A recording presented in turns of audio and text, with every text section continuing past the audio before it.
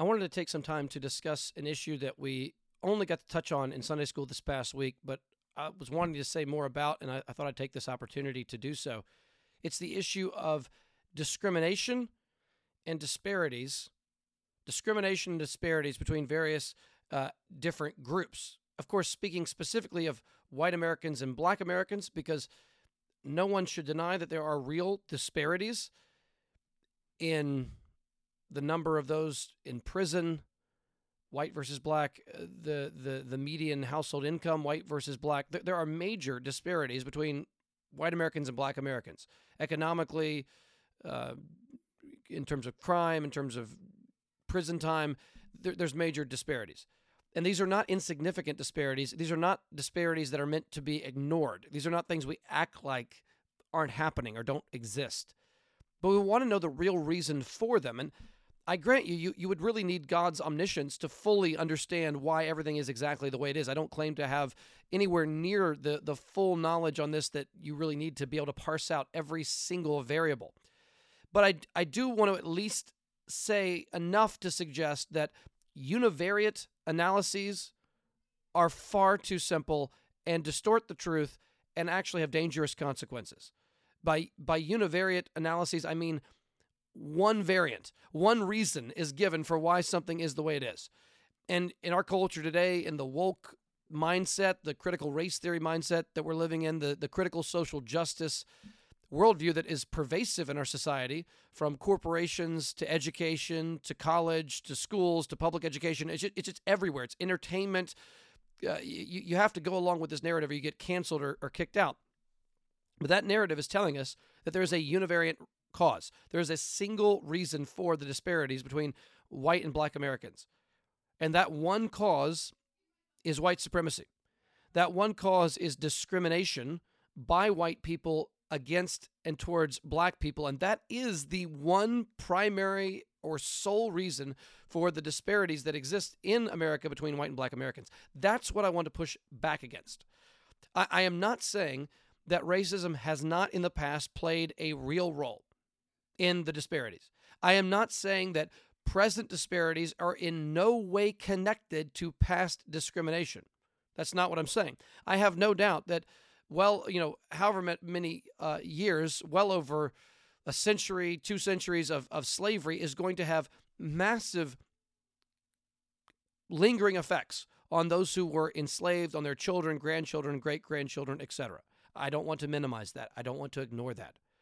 Segregation and Jim Crow laws up until the 1960s are going to have real and negative effects on the African American community. And if there are lingering effects today, I don't want to be unaware of that.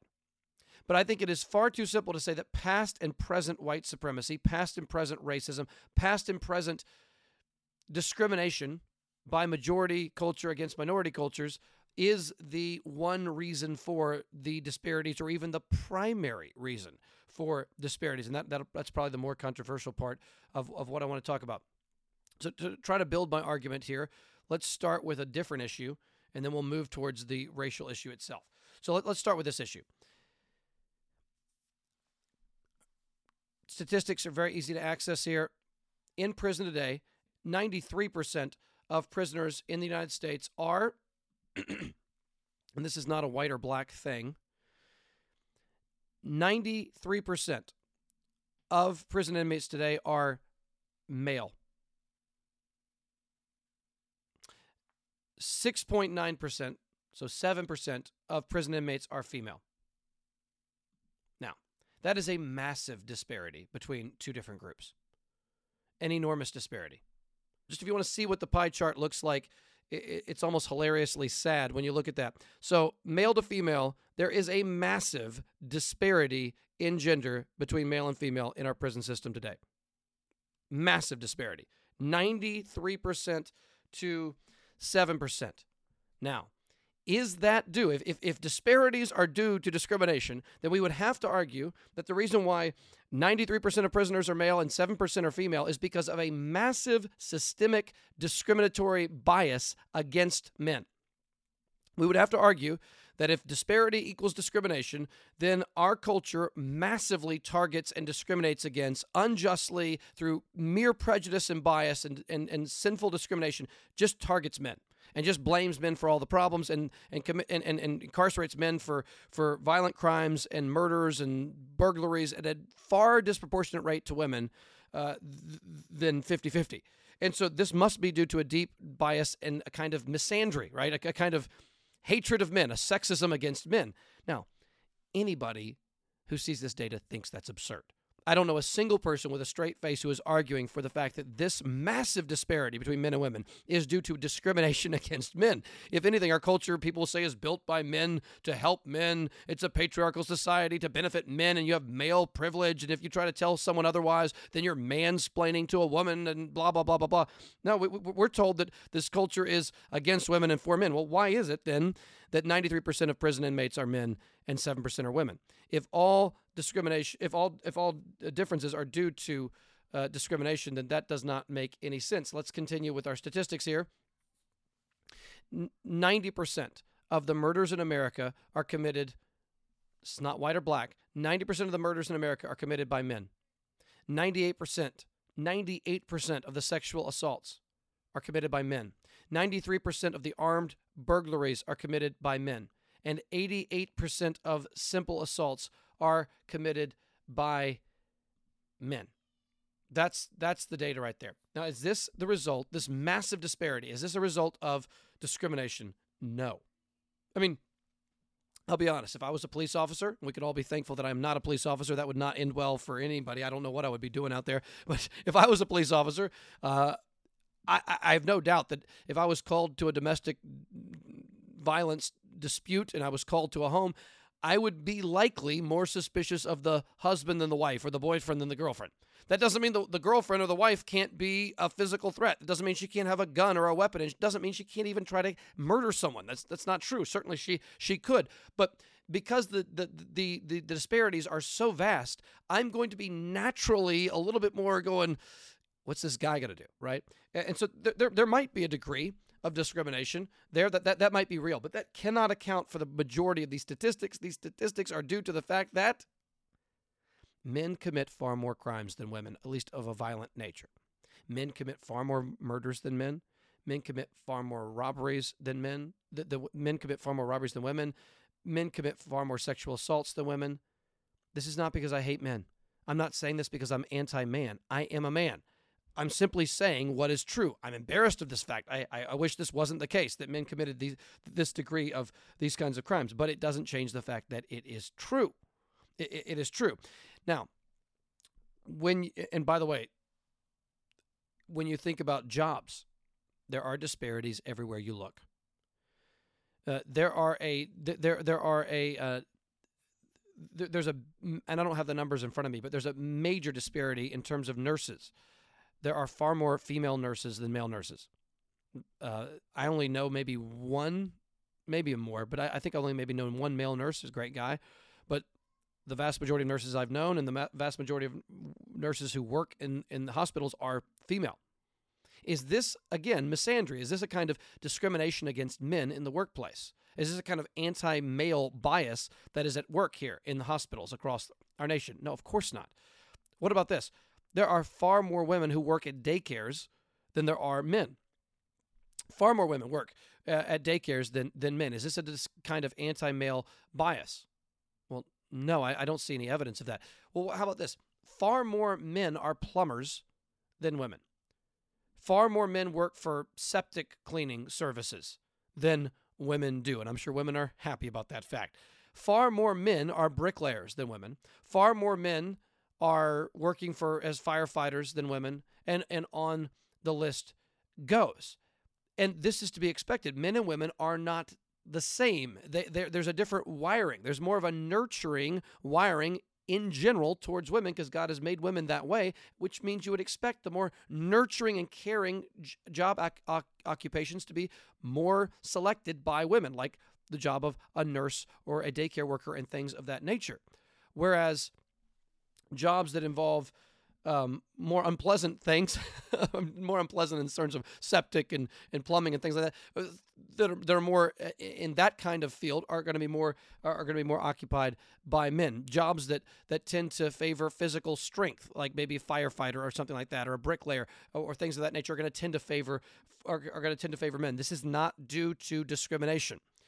The Bricklayers Association is not anti-woman. That's not what's going on here. And nurses are not anti-men. It's just there are differences between men and women that account for these disparities. It is not primarily due to discrimination. Or you can even get into things that may seem silly to some, but I don't think are unimportant. When you look at professional sports, when you look at golf, for instance, you have the vast majority of golfers are white. Now, this doesn't get rid of the fact that perhaps the greatest golfer is Tiger Woods, a black man, but the vast majority of golfers are white. When you look at the NBA, there's a disproportionate number of black athletes in the NBA. Is this a sign of black privilege or some kind of anti-white racial bias that favors African Americans? No, that's not what's going on there. When you look at rap and R&B artists, the vast majority are black. Now, when I grew up, not recommending him, but Eminem was one of the best known rappers, and he was white. So certainly there's exceptions, just like Tiger Woods with golf. But generally speaking, the vast majority of rap and R&B artists are black. Is this due to some kind of black privilege or racial bias towards black people? No, there are simply cultural differences where that kind of music is going to be something that is more popular in a certain demographic than in another demographic, and that's just the way it is. That's just a fact of life. Now, another important issue to talk about is this survey is from the U.S. Census Bureau, 2013 to 2015, the American Community Survey, and this is dealing with median household incomes in the United States by ethnic group. So median household incomes by ethnic group in the U.S., again, this came out around 2015. What you're going to hear very often is two facts from this kind of statistic. Number one, the median household income for African Americans is $35,000 per household, $35,000. The average median income per household for white Americans is about $60,000. So $35,000 for African Americans, $60,000 for white Americans, almost double median household income for white Americans than for African Americans. Now, what is often said here is, well, this is clear evidence of discrimination. This is clear evidence of the effects of white supremacy, both past and present. This is clearly racism. This is clearly discriminatory. That's why these disparities exist. Otherwise, why would they exist? Now, again, I want to repeat. I am not saying that past racism in our country, past real white supremacy in our country, has nothing whatsoever to do with these numbers. I'm not saying that. That's not what I'm arguing. I'm saying, is it the only or even primary factor for why these numbers are so different? And then number two, is current white supremacy and current white toward black racism also a major contributing factor to these data points? We could say more about that in a moment. So let me explain why this is not so simple. $35,000 per median income for African Americans, but for Hispanic Latino Americans, it's $43,000. For Nepali Americans, it's $43,000 as well. For Bangladeshi Americans, it's $50,000. For Thai Americans, $55,000. For the average American, it's $56,000. For Indonesian Americans, it's $57,000. For Korean Americans, it's $59,000. This is per household median income. For white Americans, it is $59,500. So let's say $60,000. For Pakistani Americans, it's $66,000. For Chinese Americans, it's $69,000. For Malaysian Americans, it's $70,000. For Japanese Americans, it's $72,000. For Sri Lankan Americans, it's $74,000. For Taiwanese Americans, it's $82,000. For Filipino Americans, it's $83,000. And get this, for Indian Americans, it is $100,000. So, if I can actually show you on my iPad here, you can see the list for yourself. African Americans, yes, it is a lower number. It is at $35,000 per median income. For white Americans, you're dealing with about $60,000. But if you look above it, there's a whole list of different ethnic groups who are making a good bit more. And you have their Indian Americans making almost twice as much with $100,000 per median income. Now, if we were to argue that all disparities are due to discrimination, then we would have to say not that simply white Americans are benefiting from so-called white privilege and black Americans are suffering from the effects of racism. We would have to also say that Indian Americans and Filipino Americans, Taiwanese, Sri Lankan, Japanese, Malaysian, Chinese Americans, all making more than the average white American family. Why are they making more? Is that due to some kind of Asian privilege or some kind of Indian American privilege or Filipino American privilege? Is there a systemic racism against white Americans and black Americans favoring Indian Americans or Filipino Americans who are making significantly more per median income than white Americans? No, it is obvious when looking at a data point like this that discrimination is not the only, and I don't think the primary factor in what is going on here. I think that is a major distortion of what is actually happening. To make this point, Thomas Sowell, in his book that I mentioned in Sunday School, Discrimination and Disparities, deals with an important factor that is often overlooked, which is average median age of an ethnic group in the United States. Listen to this. In the United States, for example, income differences between middle-aged people and young adults are larger than income differences between blacks and whites. So do you hear that? How old you are has more to say with how much money you make than whether you're white or black in our country today. Your age is more important than your ethnicity because younger people just in general have less money. That's obvious, I hope, right? When you're a college student, at least for me, you're barely able to pay for anything. And when you're newly married, my goodness, when we were newly married, I mean, we had nothing. We were scraping things together, trying to make things work. A lot of people are eating ramen noodles when they're early married in their early 20s or later 20s. But then, hopefully, and at least in terms of generalities, the older you get, the more financially stable you are able to be, the more money you're able to make, the more you're able to save or even invest and prepare for the future. So generally speaking, the older you are, the more money that you have and the more economically stable you are. Again, those are in generalities. Now, Thomas Sowell adds this. In the United States, for example, the median age, listen to this, of Japanese Americans, the median age of Japanese Americans is 51. And the median age of Mexican Americans is 27. Median age for Japanese Americans, 51. Median age for Mexican Americans, 27. He says, how likely is it that these two groups or others would have the same proportions of their populations equally represented in occupations, institutions, or activities requiring long years of education and or long years of job experience?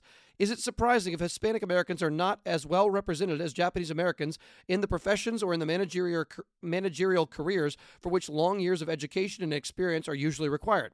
How many 27-year-olds of any ethnic background meet requirements for being CEOs in civilian life or generals and admirals in the military? Even if Japanese Americans and Mexican Americans were absolutely identical in everything else besides age, they would nevertheless differ significantly in incomes and other age-related outcomes. Racial, ethnic, and other groups are, of course, seldom, if ever, identical in everything else. That makes the prospects of equal outcomes even more improbable, and disparities in outcomes even more questionable as automatic indicators of discrimination. In terms of capabilities, a man is not even equal to himself at different stages of life, much less equal to the wide range of other people in varying stages of their own respective lives. In these circumstances, equal rights and equal treatment of all does not mean equal performances and virtually guarantees unequal performances and outcome.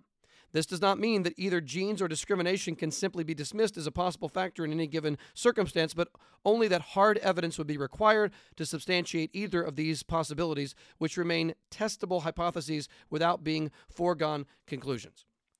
Now, if you got lost in all that, he's simply saying if the average age of a Japanese American is 51 and older people tend to have more money, and the average age of a Hispanic American is 27, almost half the age of a Japanese American, then by that one data point alone, you would expect Japanese Americans to have more financial security and a higher median income than Hispanic Americans just by age alone.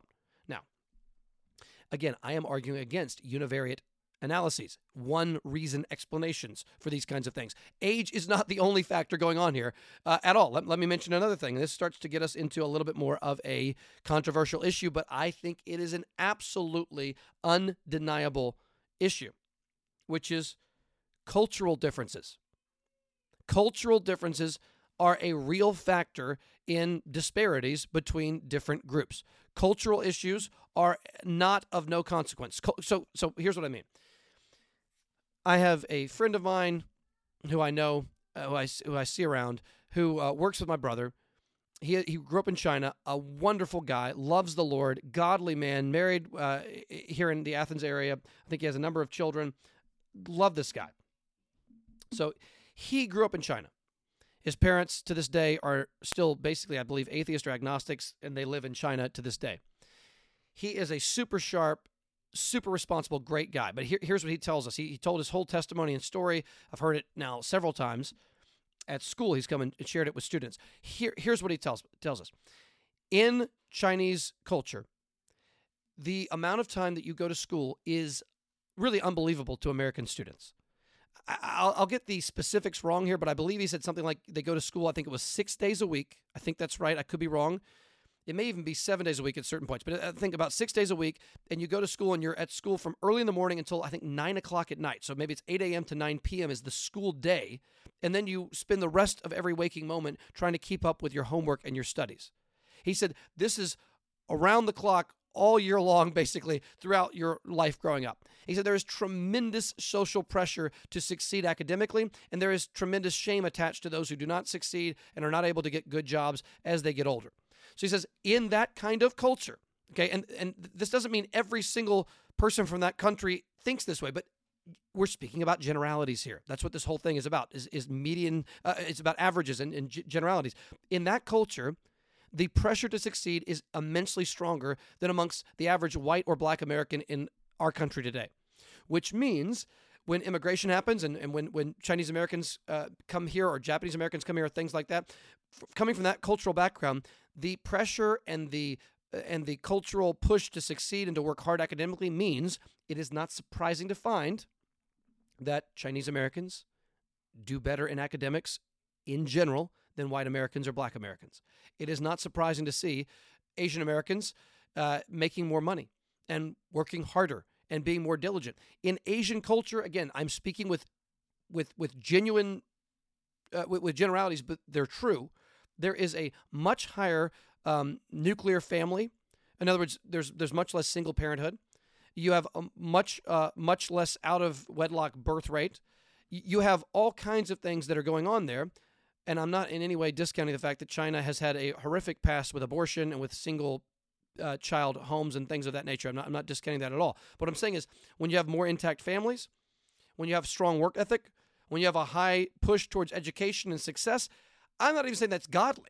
I think that those things can become idolized in cultures. I'm not saying this is automatically Christian or godly. I'm simply saying it's true. What you're going to find is that when Chinese families move to America and they become Chinese Americans, you're simply going to find higher levels of success in education. You're going to find Chinese Americans in proportion working with better jobs, higher paying jobs, working harder, and you're going to see more and more success in those areas. Amongst Asian Americans, you see a much smaller amount who are guilty of violent crimes, murders, burglaries. Far less Asian Americans are in prison than white or black Americans. This is not due to a kind of Asian American privilege. This is not due to some kind of anti-white, anti-black, pro-Asian discrimination. This is due in large part, I'm going to say this because it's a fact, it's due to a cultural difference. The cultural milieu in which Asian Americans and Chinese Americans grow up is simply puts a higher priority on education and hard work and working hard. And so therefore you're going to see higher success rates in education amongst that population in our country, and that's exactly what you see. This is why it is no accident in the statistic that I was mentioning that you're going to see far higher rates. Let me get it here. Chinese Americans in general make over $10,000 more per household income than white Americans. Japanese Americans make, let me get it, make about $13,000 more per household income than white Americans. Is this due to discrimination against white people towards Asian Americans? No. No, it is not. If anything, it is probably harder to immigrate here from Asian cultures and to try to get things going from scratch. That's almost a disadvantage. It's hard to uproot from whatever country you're in and move to a new country and to try to begin there. But why is the median income higher? Well, in part, it is due to cultural differences. And in part, it may also be due to median age differences, as we mentioned, between, say, Japanese Americans and Hispanic Americans in our culture today. Now, continuing our discussion here about disparities and discrimination, I want to quote from an article written in the Wall Street Journal. This is July 2018, written by Jason L. Riley, who is himself an African-American man. This is a sensitive issue. It's got to be talked about. This is the title. Let's talk about the black abortion rate. And then underneath that title, in New York City, thousands more black babies are aborted each year than born alive. I've looked into these statistics. The first time I heard this, I couldn't believe it. I did not know that this was actually the case, but it is true. In New York City, thousands of more black babies are aborted each year than born alive. More black babies are killed in the womb every year than born alive in New York City. So actually it's more than half of the black population in New York City is being murdered each year in the womb. Is this a serious justice issue for the Christian? Yes, it is. And I don't even believe Jason Riley. I don't even know that he's a Christian. I have no reason to believe he is a Christian. If he is, I would like to know that. Let me quote from the article. Quote, again, it's written by a black man. This is what he says. Quote, nationally, black women terminate pregnancies at far higher rates than other women as well. In 2014, 36% of all abortions were performed on black women. This is not just, listen to the statistic. 36% of all abortions in 2014 were performed on black women, who are just 13% of the female population. 13% of the population, but having abortions at almost 3 times the rate of their population size. 36% of abortions, 13% of the female population. The little discussed flip side of, quote, reproductive freedom is that abortion deaths far exceed those via cancer, violent crime, heart disease, AIDS, and accidents. So abortion deaths far exceed cancer deaths, violent deaths, heart disease, and accidents in the black community. Quote, racism, poverty, and lack of access to health care are the typical explanations for these disparities. Now, this is the whole point here, right? So why is there a disparity? Why are African-American women having abortions at such higher rates than white or even Hispanic women, which we'll talk about?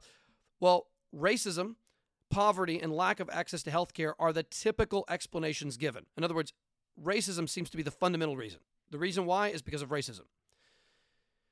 Quote, but black women have much higher abortion rates even after you control for income. In other words, even when you make adjustments regarding income, you still have a disproportionate number, a disparate number of African-American women who have abortions than of other ethnic groups. Continuing, quote, moreover, other low-income ethnic minorities who experience discrimination, such as Hispanics, abort at rates much closer to white women than black women. So although Hispanic women are similar in terms of income in our country, they abort at rates much closer to white women than black women. So you can't simply say that lower income is the reason, because it's not true in the Hispanic female community, but it is true in the black female community.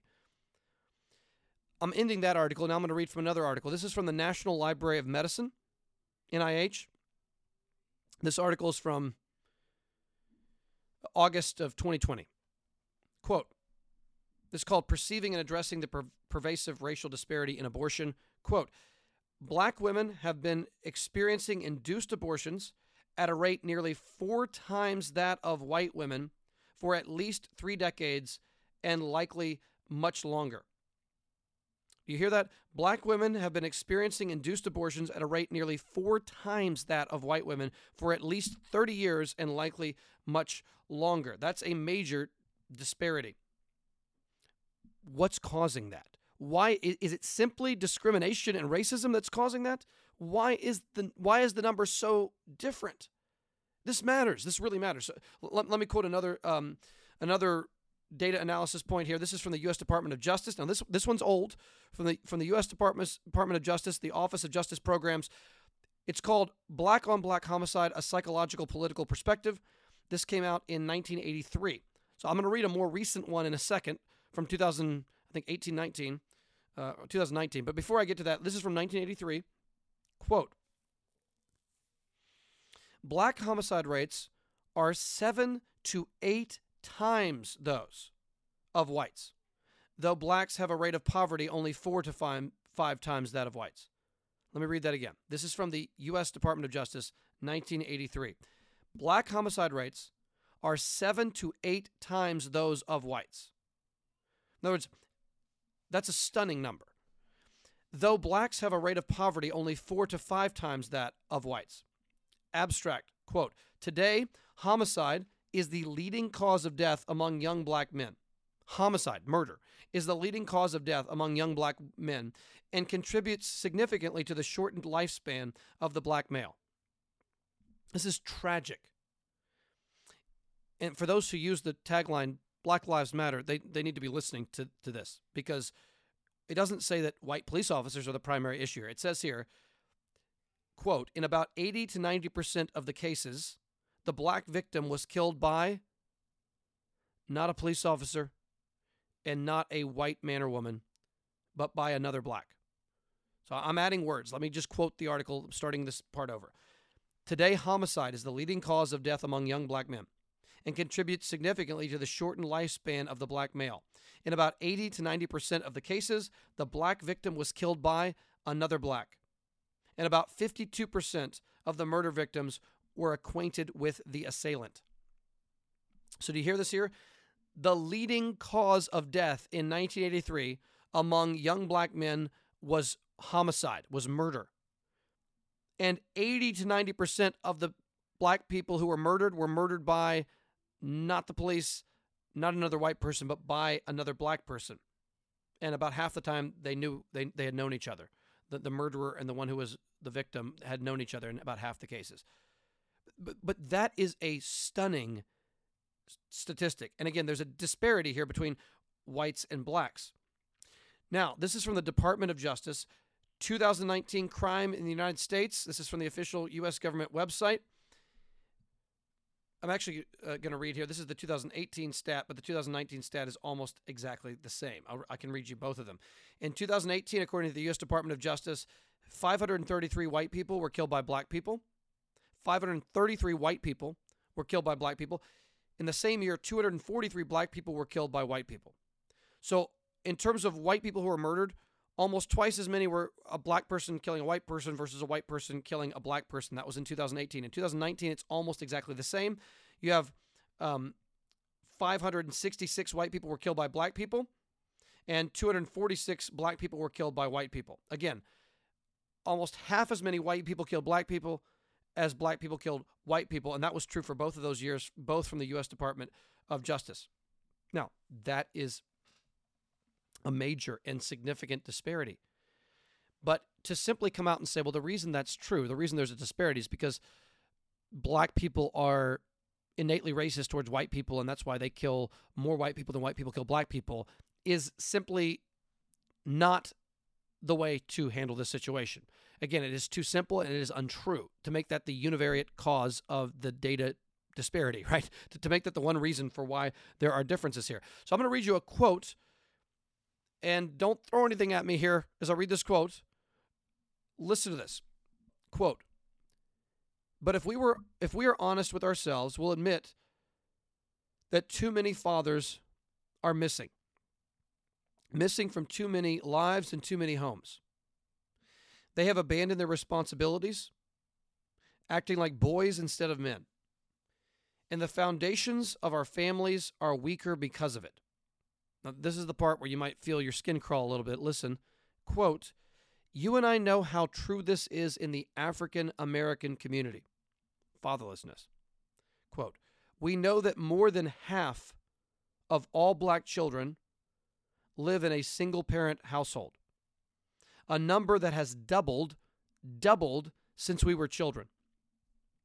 We know the statistics that children who grow up without a father are 5 times more likely to live in poverty and commit crime. I'm going to stop the quote for a second. That is stunning and absolutely true. Many people have pointed this out. Children who grow up without a father are 5 times more likely to live in poverty and to commit crime.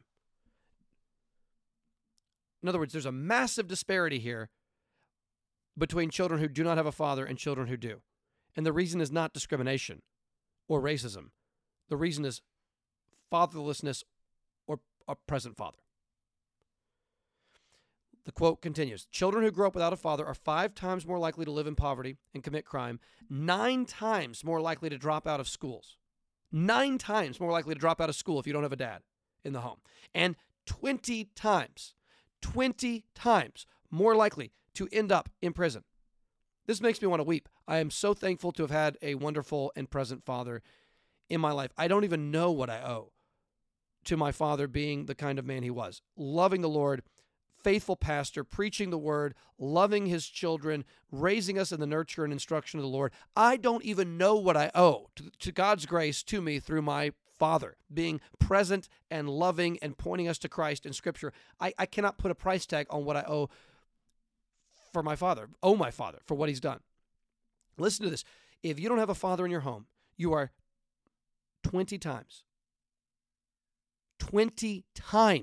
more likely to end up in prison as an adult, as a juvenile, as an adult. That is a massive disparity. But it's not due to discrimination against this boy versus that boy. It's due to whether you have a father in the home who loves you and cares for you and is present. Let me continue the quote. Quote, they are more likely to have behavioral problems or run away from home or become teenage parents themselves. And the foundations of our community are weaker because of it. So this speaker, who I will say who it was in a second, this speaker says the African American community has been vastly made, in his words, weaker because of what?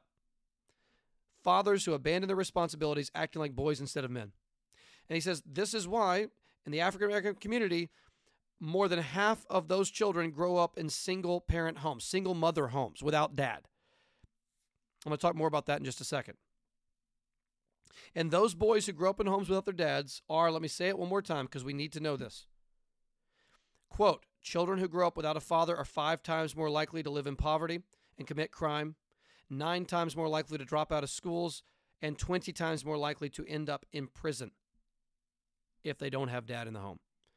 Now, before anybody throws anything at me, I want you to know that was said by President Barack Obama, a man that I disagree with on many issues, but I completely agree with him here. These remarks were made a number of years ago. I believe it was on Father's Day he actually gave this speech, but he is dead on in his analysis right here, that fatherlessness is a plague on the African American community in our country. All right, I want to point out a few pieces of data that are important here, and I learned this from, frankly, a handful of African American scholars, for whatever that is worth on this discussion. That's who I learned this from originally. So Thomas Sowell and others have pointed this out, that if you look at black household income, I believe it's from it's 1940 to 1960. So this is still during segregation. This is during Jim Crow, when there are like legitimate, systemically unjust laws on the books, like actual racist laws on the books. Between 1940 and 1960, black poverty dropped by 40%. That's an astonishing figure. Now, I know you're coming off the heels of the Great Depression. You're moving through World War II. But from 1940 to 1960, black poverty dropped in our country by 40%. The way some people have put it, and Thomas Sowell talked about this as well, yes, African Americans were put at a massive disadvantage coming out of slavery. Obviously, that is true. But they were able to, their literacy rates went up by an astonishing rate in a very short period of time. Sowell talked about how basically between the Civil War era and the turn of the century, so basically from 1860s into the year 1900, in that relatively brief period of time, literacy rates went in the African American community from near 0 to 50% in that short period of 35 years. So in a 35-year period, literacy rates, I believe I'm getting this right, went from a close to negligible to 50%. That is something that he said we've rarely ever seen amongst any group in all of human history. When have we ever seen a group go from, a couple percent to 50% in a generation? That's an enormous leap forward in the black community, which was an amazing thing, which is something that I would like to know more about. 1940 to 1960, black poverty drops by 40%. Now, yes, whites were also growing away from poverty after the Great Depression at the same time period. But what you find out is between the Civil War and in the year, say, 1960, Afro-Americans were growing in literacy at an astonishing rate. And at the same time, they were catching up with white Americans. Their economic growth actually was, by proportion, more rapid than white Americans during the same time period. So, quote, this is Thomas Sowell, nearly 100 years of the supposed legacy of slavery found most black children, 78%, being raised in two-parent families in 1960.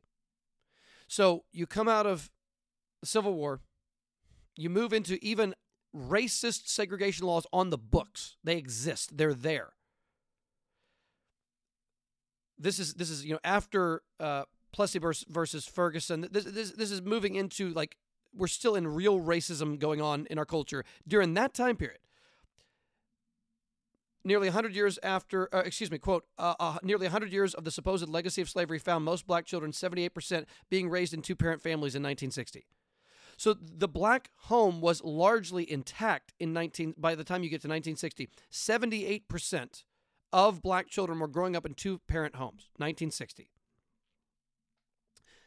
But 30 years after the welfare state found the great majority of black children being raised by a single parent, 66%.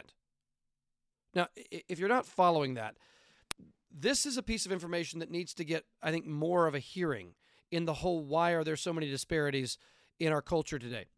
So in 1960, 78% of black families were intact with a mother and a father in the home.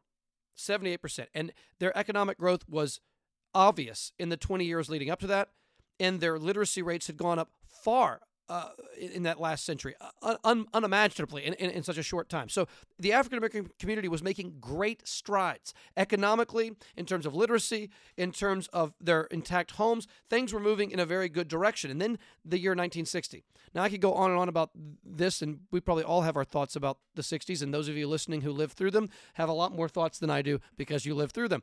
But I will just say this. 1960, you see JFK become president. His vice president is Lyndon Baines Johnson, LBJ. JFK is assassinated on November 22nd, 1963. LBJ becomes president. And although he is only elected once, he's elected in a landslide in 1964, and then he refuses to even run for re-election in 1968 because of his vast lack of popularity due to the Vietnam War, which was a true disaster and a major failing of his presidency from any accounting, I would believe. So he refuses to run again after the chant in our nation becomes, "Hey, hey, LBJ, how many kids did you kill today?"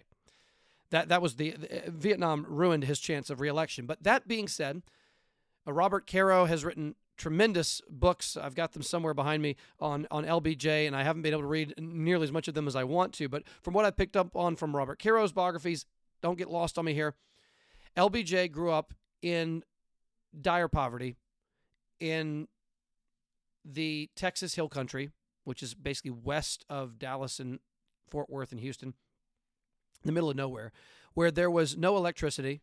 And he, long story short, when he came to power, and he cheated and lied and stealed and was a very immoral man, but he did whatever he could to become part of the Senate, and then Senate Majority Leader in the 1950s, and then suddenly Vice President, and then by a turn of events, President. But he had the ability to manipulate and control political power in a way that no other president has since he was president. He was truly a master of political power, and I mean that in the sinful sense. He would manipulate and lie and cheat and steal and do anything he could, but he knew how to make power do what he wanted in our country, and he was able to push through the push through the welfare state in the 1960s.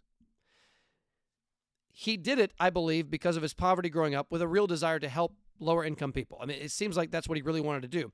But he did not realize the effects that that legislation would have in the long run, especially on minority communities and especially on the black community. So listen, 1960, 78% of black families are two-parent homes. They're doing better economically than you could imagine. 40% reduction in black poverty in the last 20 years. You get to 1960. LBJ comes in around 1965, so right in there. Medicare, Medicaid, welfare state is pushed through. Quote, 30 years after the welfare state found the great majority of black children being raised by a single parent, 66%. So within 30 years, we went from 78% of black families being intact to only 44%, only 34% being intact. That is an astonishing change. So if you've zoned out here when I was talking about LBJ, I hope you hear this loud and clear. 78% of black families had a two-parent home in 1960. Just 30 years later, in the year 1990, only 34% of black families are now two-parent homes. That is a monumental change in a tiny amount of time. In 30 years, from 1960 to 1990, black homes went from 78% with a mother and father to 34% with a mother and father. Now, we just heard from former President Obama that if you grow up in a single-parent home with only a mother and without a father, let me say it one more time. This is quoting Obama, quote, children who grow up without a father are 5 times more likely to live in poverty and commit crime, 9 times more likely to drop out of schools, and 20 times more likely to end up in prison, end quote. The welfare state did something to the black community, and we are still reaping the consequences. Let me show you a graphic for those who are watching this. I don't know if you can see this. If you look at this here, you've got here the growth in unwed childbearing by race in the U.S. from 1931 to the year 2008. Hispanics are not tracked until about the year 1990 or the late 80s, as you can see there. But as you look at this chart, what you'll see is unwed childbearing by race. Well, African Americans had in the teens up until about the year 1960. White Americans were very low percentage, maybe 3-4% up until the 1960s. And what you'll see is in the mid-1960s, 2 things happened. Number one is the sexual revolution, which allowed for unwed childbearing to increase, and also the welfare state. Those 2 things happened in the 1960s, and you see a massive spike for both ethnicities going up. For white non-Hispanic people, by the time you get to the year 2008, 28.6% of white Americans are born into single-parent homes, and astronomically, tragically, unspeakably, in black non-Hispanic homes, 72% of black children born in 2008 are born into single-parent homes. 72%.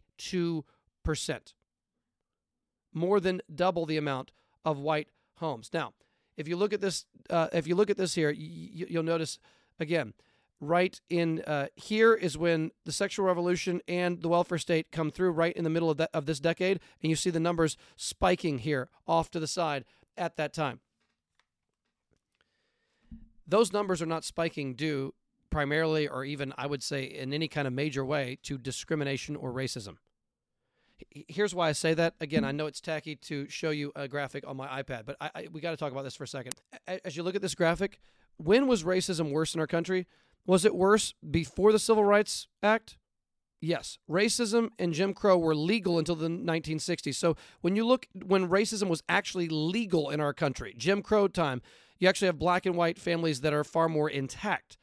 Then at the end of the Civil Rights Movement, with the overturning of Jim Crow, you have single parenthood skyrocket in both white and black, and you also see Hispanic communities in the following years. So we cannot say that racism is the primary reason why the black median income is as low as it is. And we cannot say that the reason why there's mass incarceration rates that disproportionately have African Americans in prison versus white Americans in prison, we cannot say that that's due primarily to discrimination or racism. Why do I say that? It's not the legacy of slavery. That is primarily the result of so many black men in prison today and the low income of black families today. Again, speaking in generalities, speaking statistically with the data. It looks to me like the sexual revolution and the welfare state in particular are the reason why single motherhood rose across all ethnicities in our country to some degree or another. But why did single motherhood grow so vastly and disproportionately in the black community than in the white community? Well, the welfare state is an extremely strong contributing factor by, I think, any honest analysis. Why do I say that?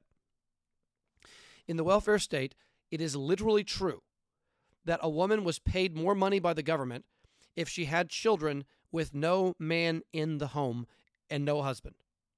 If a woman was unmarried and living alone, she would get more money from the government to care for her children than if she was living with a husband in the home. Now, in some cases, the government would provide more money than her husband or boyfriend could even provide if he was working. And in other cases, it's just true that whatever you financially incentivize with government money, guess what? You're going to get more of. And if African Americans, although doing a great job catching up economically in the 20 years leading up to 1960, and doing a great job catching up in terms of literacy and education in the last century since the Civil War, the black community was making massive strides educationally, economically, in terms of literacy. There were massive strides. They were still behind white Americans. Of course they were, because of their ill treatment in the past. There's no question about that. But their families were largely intact, and they were catching up. They were proportionally actually making more rapid economic growth than white people, proportionally speaking. They were still behind white people, but they were making more rapid economic growth than white people by proportion. And so at that very moment, two things show up. One, the sexual revolution, which targeted everybody with immorality and and unwed pregnancies and then the demand for abortion. All that stuff was taken off in general. But why did it disproportionately target the black community? Because the black community was still more in the poor category than the white community, and that is due in many ways to past racism. I'm not questioning that. But when lower income people are getting paid money from the government to remain single mothers and to not be married because you make less money from the government because of welfare, whatever you financially incentivize, you get more of. It's just a fact of human nature. And so what happened was, because African Americans were disproportionately lower income than white Americans at the time, although they were catching up, they were still disproportionately lower income. Welfare comes along from LBJ trying to help lower income people and minorities. I think that was what he was trying to do, although he certainly believed some racist things. There's no question about it. He was still trying to help poor people. And so the welfare state thought if we essentially give money from the government to these people, it will help them. But it ended up having a terrible, at least by them, I'm sure, an unforeseen consequence, which is they started incentivizing single motherhood financially with government money. And because there was a disproportionate number of black families who were poor, there were a disproportionate number of black families who were incentivized to remain in single motherhood. And therefore, you literally financially incentivized fatherlessness in the black community in a disproportionate way. That's what welfare did.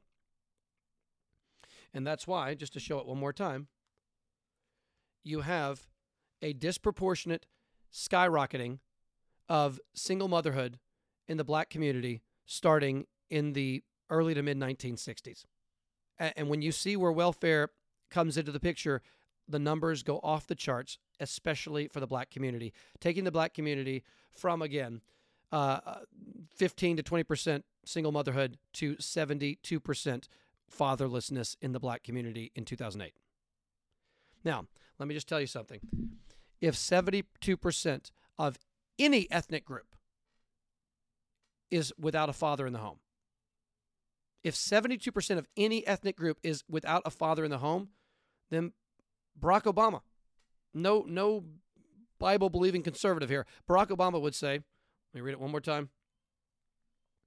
Children who grow up without a father are 5 times more likely to live in poverty and commit crime, 9 times more likely to drop out of schools, and 20 times more likely to end up in prison. Why are there far more black Americans in prison than white Americans by proportion? Because black Americans commit far more crime proportionally than white Americans. Far more homicides are committed proportionally by black Americans than white Americans. Far more crimes that get you in prison are committed by black Americans and white Americans. This is not because black people are genetically inferior to white people. That is what the KKK said. That is true white supremacy. That is wicked, evil, and to be renounced. That is not true. It's not true at all. It's also not true that discrimination is the reason why black people are discriminated against and put in prison at far higher rates. No.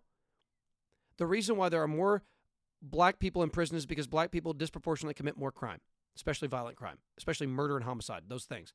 Why do black men commit disproportionately more homicides, especially gang violence, which is a plague in the black community? Why, especially in certain major cities like Chicago, Los Angeles, and other places. In New York City, for instance, the amount of black people who commit violent crime versus white people is an astonishing disparity. Astonishing disparity. White people commit a fraction of the percent of violent crime and murder versus the black population. It's astonishing. Why? Fatherlessness. I think fatherlessness is, if there was one thing that we could do other than just converting everyone to the gospel, outside of conversion to Christianity and of a revival of the Christian religion, which would be the number one thing and the most important thing, fixing fatherlessness in the black community would, I think, be the number one thing that would turn this whole ship around. The reason why there's disparity in income, the reason there's disparity in imprisonment, is because there is a disparity in fatherlessness. And when you don't have a father in the home, you're less likely to finish school, you're less likely to care about your grades, you're less likely to get a high-paying job, you're more likely to commit crime, including theft, arson, all the things, murder, homicide, all the things like that. You're far more likely to commit, and you're 20 times more likely to end up in prison without a father in the home. So there are massive disparities in our culture today. But to say that the disparities are only or primarily due to racism or discrimination is simply a false belief promoted by a false and damaging and dangerous and deadly ideology known as wokeism or wokeness or critical race theory or critical social justice that we want no part of.